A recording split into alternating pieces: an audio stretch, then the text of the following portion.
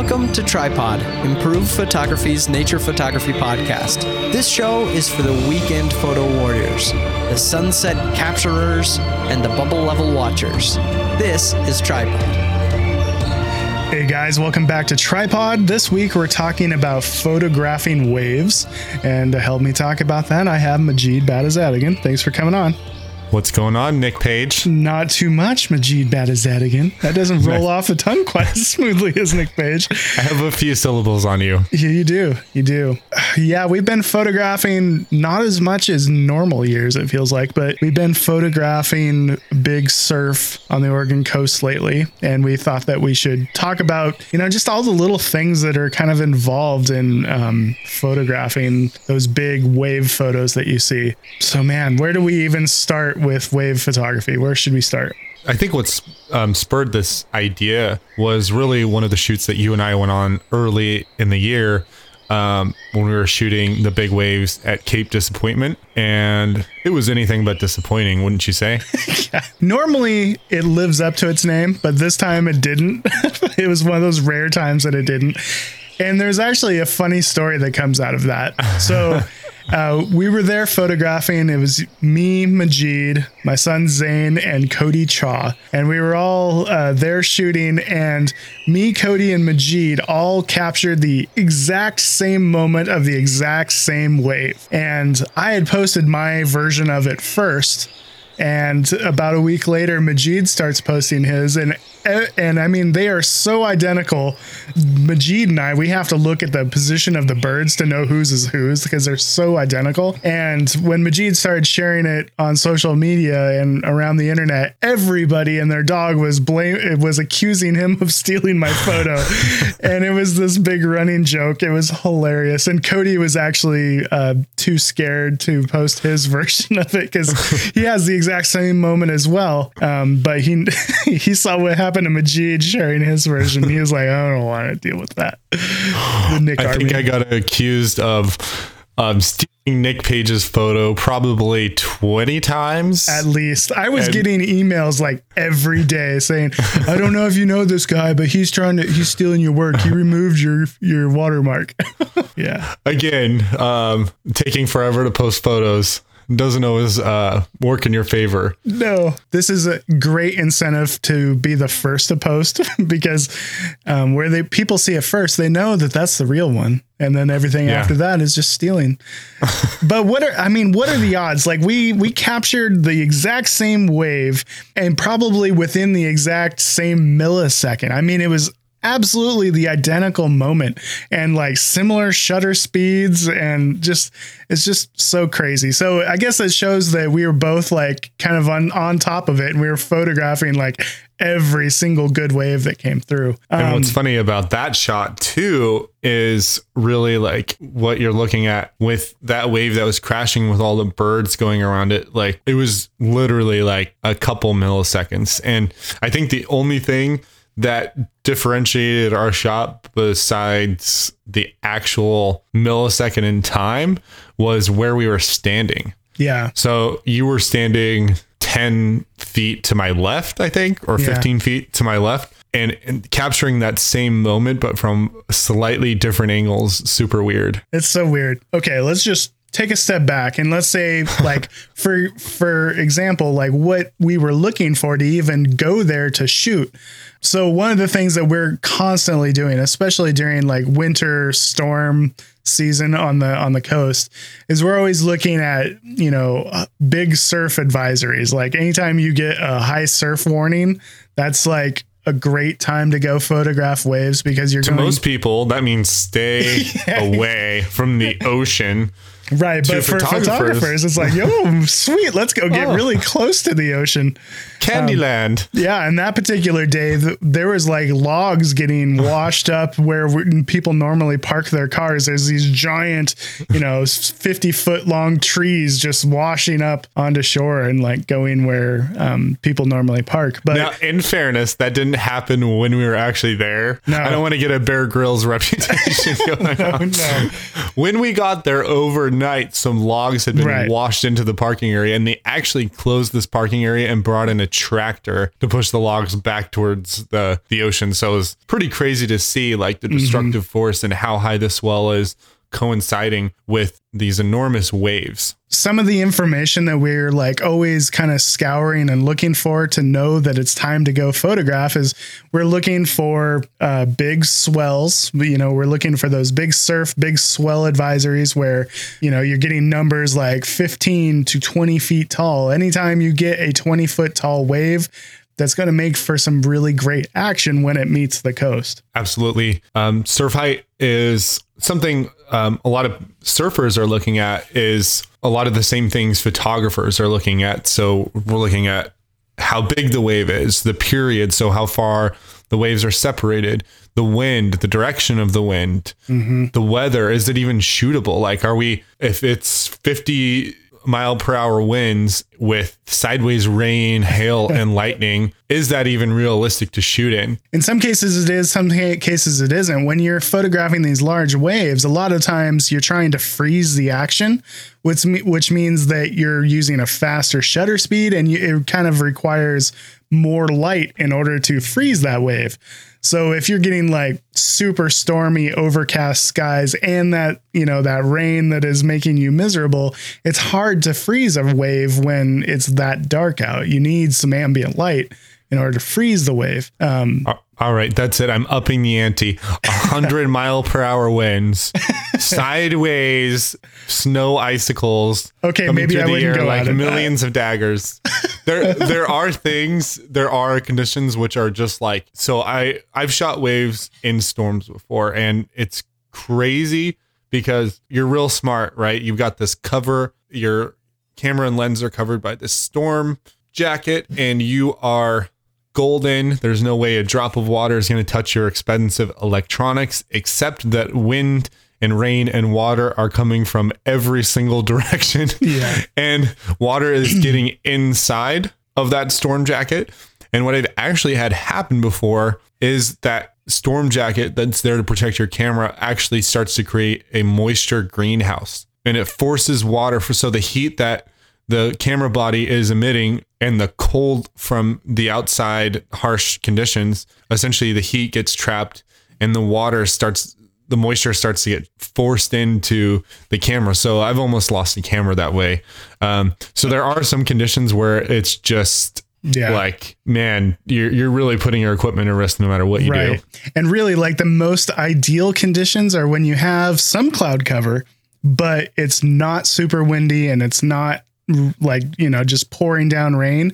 And that morning at Cape Disappointment, we got exactly that. We had pretty decent weather, and we got pretty decent light, and we got pretty decent waves. And those things combined make for portfolio mornings where you end up getting some of those really great shots. One of the reasons that Cape Disappointment is one of my favorite places to go is because, for one, when you do get those waves coming in, you have a background interest in that nice lighthouse that you got there, and you have some big rock faces that you can get kind of a dark background, and you're down kind of low. A lot of places that are safe to visit during a big storm like that, the very thing that makes them safe is that you're standing on top of a big tall cliff where the water can't kill you. Cape Disappointment is one of those rare places where you can be down fairly close to the water level height and not die during big surf. Now, being that the tide was receding when we got to this specific location, we weren't in immediate danger. However, it was still possible where we were standing that water could have come over and taken some logs with it. And when the ocean picks up logs, those 2,000, 3,000 pound logs, maybe even more than that, become toothpicks and man crushers. Yeah. So we weren't completely out of harm's way, but definitely that is one good example. What is even harder about shooting waves in general, and not just specifically that place, is what Nick just described: getting to the side of the wave without being inside and killed by the wave. Yeah. there's really very few places where you can be down at water level and be able to witness and photograph an interesting place where waves are doing interesting things. Like you can go down on a beach, but that's not a good place to photograph waves because there's nothing for those waves to crash against. They're just kind of rolling over way out there, coming in, and it's not doing anything interesting. What you're looking for is some kind of barrier for those waves to come and crash against. And sometimes it's the splash that's interesting. Sometimes it's the action of the wave coming in and hitting that rock cliff or barrier and then going back out and then crashing back into the next wave that's coming in. And that's what creates some of those really big splashes out in the water, or some big fan waves. That's what you're looking for, is some kind of interesting rock cliff where waves come in and crash against, and then they roll back out and they crash back into the next wave. Every single wave is unique as well. Like they all kind of look the same, but in reality, they have their own fingerprint. So the really special waves that, again, what Nick just described, where you have a wave that's coming back, they collide into each other. You get really interesting fan motion, essentially, where the wave breaks apart just like a fan, but it's shooting up 20 feet high. If you have a fast shutter speed and the right lens and you're in the right spot, you can capture that exact moment where these waves are at the peak of their interestingness. I think part of the reason you want to be on the side of the waves is because the most interesting views are usually when you're right next to the wave, like you feel like you're on top of it or inside of it. Whereas if it just looks like a big wave coming at you, it's hard to gauge how big that is. There's not a lot of scale, and it's just not super interesting. Yeah. Some of my favorite types of wave photography that I've never successfully done are when you get, guys with underwater housings and they're going out into these giant barrel waves. Yes. Yeah. They get inside the barrel. Yeah. Yeah. Inside the barrel, and you get some really nice light streaming through. And it is so amazingly difficult to get those shots because, for one, you have to go out in these giant waves and then just absolutely pummel you right after. You get that money shot where it's like curling on top of you, and then all of that water comes slamming down on you and just pummels you against the bottom of the seafloor. Those things are so hard. I've tried doing it, and that's like a whole other level of adventure photography, because you have to put yourself actually in the water to get those. Yeah, and you want to be a very strong swimmer. Yes. You want to start small. It's no joke. Like, people go swim without worrying about an expensive camera and still struggle to to breathe, like when you get caught in the currents of a big wave, especially you don't know what's on the ocean floor beneath you. I've been to many spots in Hawaii where it goes from nice soft sand to hard rock. So if you're getting slammed onto some reef that's below the sand, then you're going to get nice and bloodied up as well. So just knowing to the area that you're in, really, I have never done this type of photography. The person that I've always looked the most, and I'd love to get on the show sometime, so if any of our listeners know him, tell him that we mentioned him, but Clark Little, he's one of the guys that really, I don't want to say invented this, but he really had an amazing portfolio of barrel wave shots before anybody else, really. He kind of started that whole interest and fascination with it. When you're photographing from the coastline, you have your feet on dry land.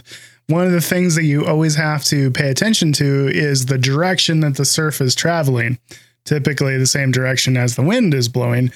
There are some locations that kind of require waves coming from the south, and then there's some that require coming from the north. So that's another thing you need to pay attention to, because they don't always all look good, so you have to have waves going in the right direction as well. So one of the things that I've learned after years and years and years of chasing waves and trying to shoot waves from coastline is wind plays just as big of a role as anything.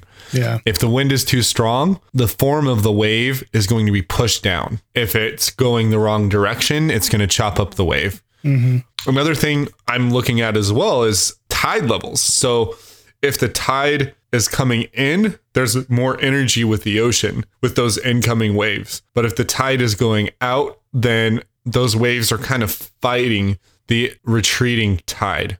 So there's kind of a sweet spot. There's another place that's really amazing spot to shoot storm waves.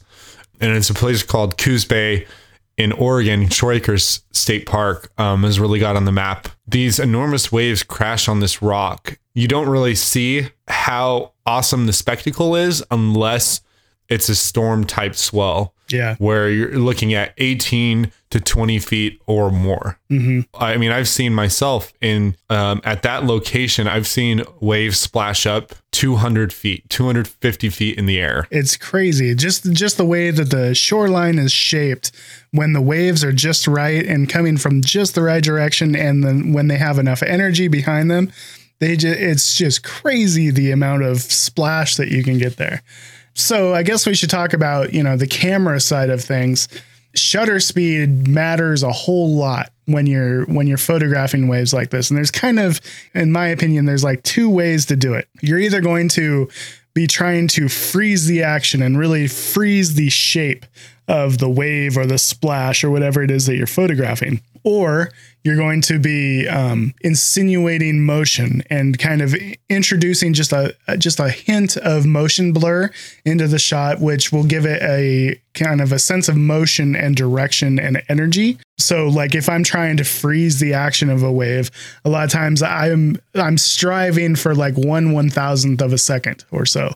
If I can get that, I know that I'm going to get, just a tack sharp wave with every little droplet really frozen in place. A lot of times those settings are difficult to achieve because if you're photographing in overcast conditions or late in the evening conditions where you don't have direct light, it's really tough to get to those shutter speeds. So you end up increasing your ISO, opening up your aperture a little bit. But if I'm trying to freeze the action, I'm always trying to get to that 1/1000th of a second or so. Yeah, definitely. And this is something that, depending on lighting conditions, you're just going to need to experiment with. Mm-hmm. Shooting waves is action packed. Every wave has a lot of potential. 99 out of 100 are going to let you down. Yeah. But if you're on top of it, and if you're focused, then when that special wave happens, you'll be there clicking the shutter to capture that moment. And on the note of shooting waves and sports photography, pretty much I will shoot waves with high speed burst mode. And then I like to use back button focus and autofocus continuous so that I can really follow a wave as it's traveling through a scene. And then when it's starting to do its thing, I'm timing my burst, especially for when that happens. There's kind of a couple different ways of doing it. Like if you're shooting just the wave, like you're zooming way in on just the wave action, that's exactly what I do as well. Like I'll zoom way in on it. I'll be shooting handheld and I'll do that. But if I'm doing a shot where it's part of a larger composition, like I have a big shoreline and the wave is just part of it, a lot of times I won't be zooming way in on the action like that. And it'll be just more of a part of the shot. I'll still, rapid fire them and use burst mode, but I will be kind of locked down focus wise. I won't be shooting AI servo and stuff. I'll just have my focus already predetermined, but that's because a lot of times I'll be in a wider angle shot. I really think that a lot of the most compelling wave photos, the ones that are truly unique and almost abstract because of just the uniqueness of a wave, are when you really zoom in really tight and you just fill the frame with the wave. And those are some of my favorite photos that I've ever taken. And I know, Majid, you've got excellent wave shots in your portfolio. And it's just so unique and so different and so hard to recreate as well. When you just fill the frame with a wave and it's got a particular shape, it's got a particular color, it's got, its own light happening. And it's such a cool way of coming away with a really abstract, hard to recreate landscape or nature shot. Couldn't agree more. Fill the frame as much as possible is a general rule. You can't go wrong. Really, the closer, the better, in my opinion. Yeah. And on the note of all these variables we're talking about, as you can see, shooting of waves can be a complicated process. The decision tree to whether you're even going to go out in the first place, all the way down to the technique. So it is a very specialized type of photographing, but it's really fun and action-packed, especially if you put yourself in a position to succeed. One of the things that's really important to bear in mind is light still matters. So if you're going to go out and shoot waves, could that same shot you just made be better if the wave was backlit? Yeah. If the wave had nice front light, if you had a nice sky, if it's a little bit of a wider shot, those type of things still play into it. So if it's a location you can return to and get the light right, getting a really special wave shot is a culmination of many, just like any other landscape, it's a culmination of many things coming together. Yeah. And it's really hard to get all the different conditions that have to line up for you. Because not only do you need the right surf, but you also need the right tide, and you need the right weather so you can actually photograph it, and you need the right light, and you need to have that day off. If you're working a day job. It reminds me of Dude, Where's My Car? Yeah. And then. And then. No, and then. No, and then. Yeah. And it's just because there's so many different things that have to line up. And then it all has to line up on a day that you can actually be there. And sometimes that's the hardest part, because big surf doesn't always happen on Friday through Sunday. And absolutely. Yep. And so I know Majid has played hooky from work before to go photograph waves, because when things do line up and you can see that it's going to be a good day for photography, you kind of just have to carve out the time for it, because that is when you're going to get the best photos. And that's really what can separate the weekend warrior photographers from the photographers that take it really serious, is because the photographers that take it really serious, they will make the effort to be there when the conditions are just right. And I know that we've kind of talked about we keep our eye on surf. Well, maybe we should throw out some of our favorite ways of tracking surf. Sure. I've got a couple different apps that I use. I use Surfline, which we are constantly making fun of, because sometimes the numbers that throws out is there's not going to be 40-foot waves. I'm sorry, Nick. So my surf model that I use will show a 12-foot wave, and we'll go and look at Nick's surf model, and it'll say 36 to 45 foot overhead swell. It's exactly. I guess everybody is dead. It's like the most overly optimistic surf data ever. It's either optimistic or apocalyptic. I'm not sure. The Oregon coast just became Jaws. Yeah, exactly. But the other one that is far more conservative is Magic Seaweed. That's the other one that I look at for surf height and stuff. The desktop site that I always like to go to is surf-forecast.com. And I'll look at two things. I'll look at the 48-hour detail and the 7-day. And there's enough breaks and regions that you can really break it down really close to where you're going to be shooting. It also keeps the tide chart right there. And it's a resource for surfers, but it gives you basically an idea of how good the swell is going to be, the direction of the swell, how big it's going to be in it. And I find it to be pretty realistic. And it's also, just on the note of weather, lately we've talked about weather apps before, but lately I've been liking Weather Underground. Seems to be pretty accurate. And I've always used WeatherBug.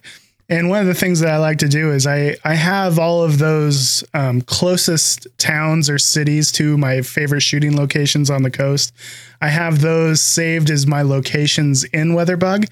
That way, if there is any kind of surf advisory, that I always get an alert and a warning saying tomorrow there's going to be big surf here. And then it reminds me, I should go check my surf apps and check the surf and swell height and stuff like that. Yeah, absolutely. Well, yeah, it's kind of a very involved thing, but man, there is nothing more fun and more entertaining to shoot on the coast than when you get those big, really beautiful waves that are either crashing and splashing and creating all kinds of big energetic photos, or you're just getting really good waves receding off of rocks. That's something that we didn't really talk about too much, is like you can either freeze the moment and really freeze that wave, or you can introduce that motion. And when I'm introducing motion, typically I'm looking for like a fifth or a tenth of a second down to a half or 1 second, enough to where it's showing some motion, but not so much that I'm losing detail and losing all those fine details that are created in the waves. So yeah, that pretty much wraps it up. Go check out those apps. I think that they will definitely help anybody that's going to be photographing, even if it's not big surf. It just helps to know your tide, your weather, the swell height, because some places are more photogenic at certain swell and tide heights than others. So it's good and important to know that, just for safety, because especially if you're photographing in these larger surf and swell periods, it's a very important time to be safe. Can't emphasize that enough. Yeah, I know. We just living in Oregon, living in Washington, where Nick and I live, we hear about people dying on the coast all the time. Hopefully photographers are more aware of the risks and dangers. A lot of times we are putting ourselves in harm's way. Don't be foolish. It's probably not worth, if it doesn't seem like it's worth it, it's probably, if it seems like it's too risky, it probably is. Yeah. This is coming from somebody who takes a lot of risks. Last note is we've talked about a lot of different waves, and this is a very specific type of photography. Nick has a lot of great shots in his portfolio, and we've talked a lot about specific types of shots. So we'll try to include some of our favorite wave shots in the show notes. It's especially that one where Nick copied me. Yeah.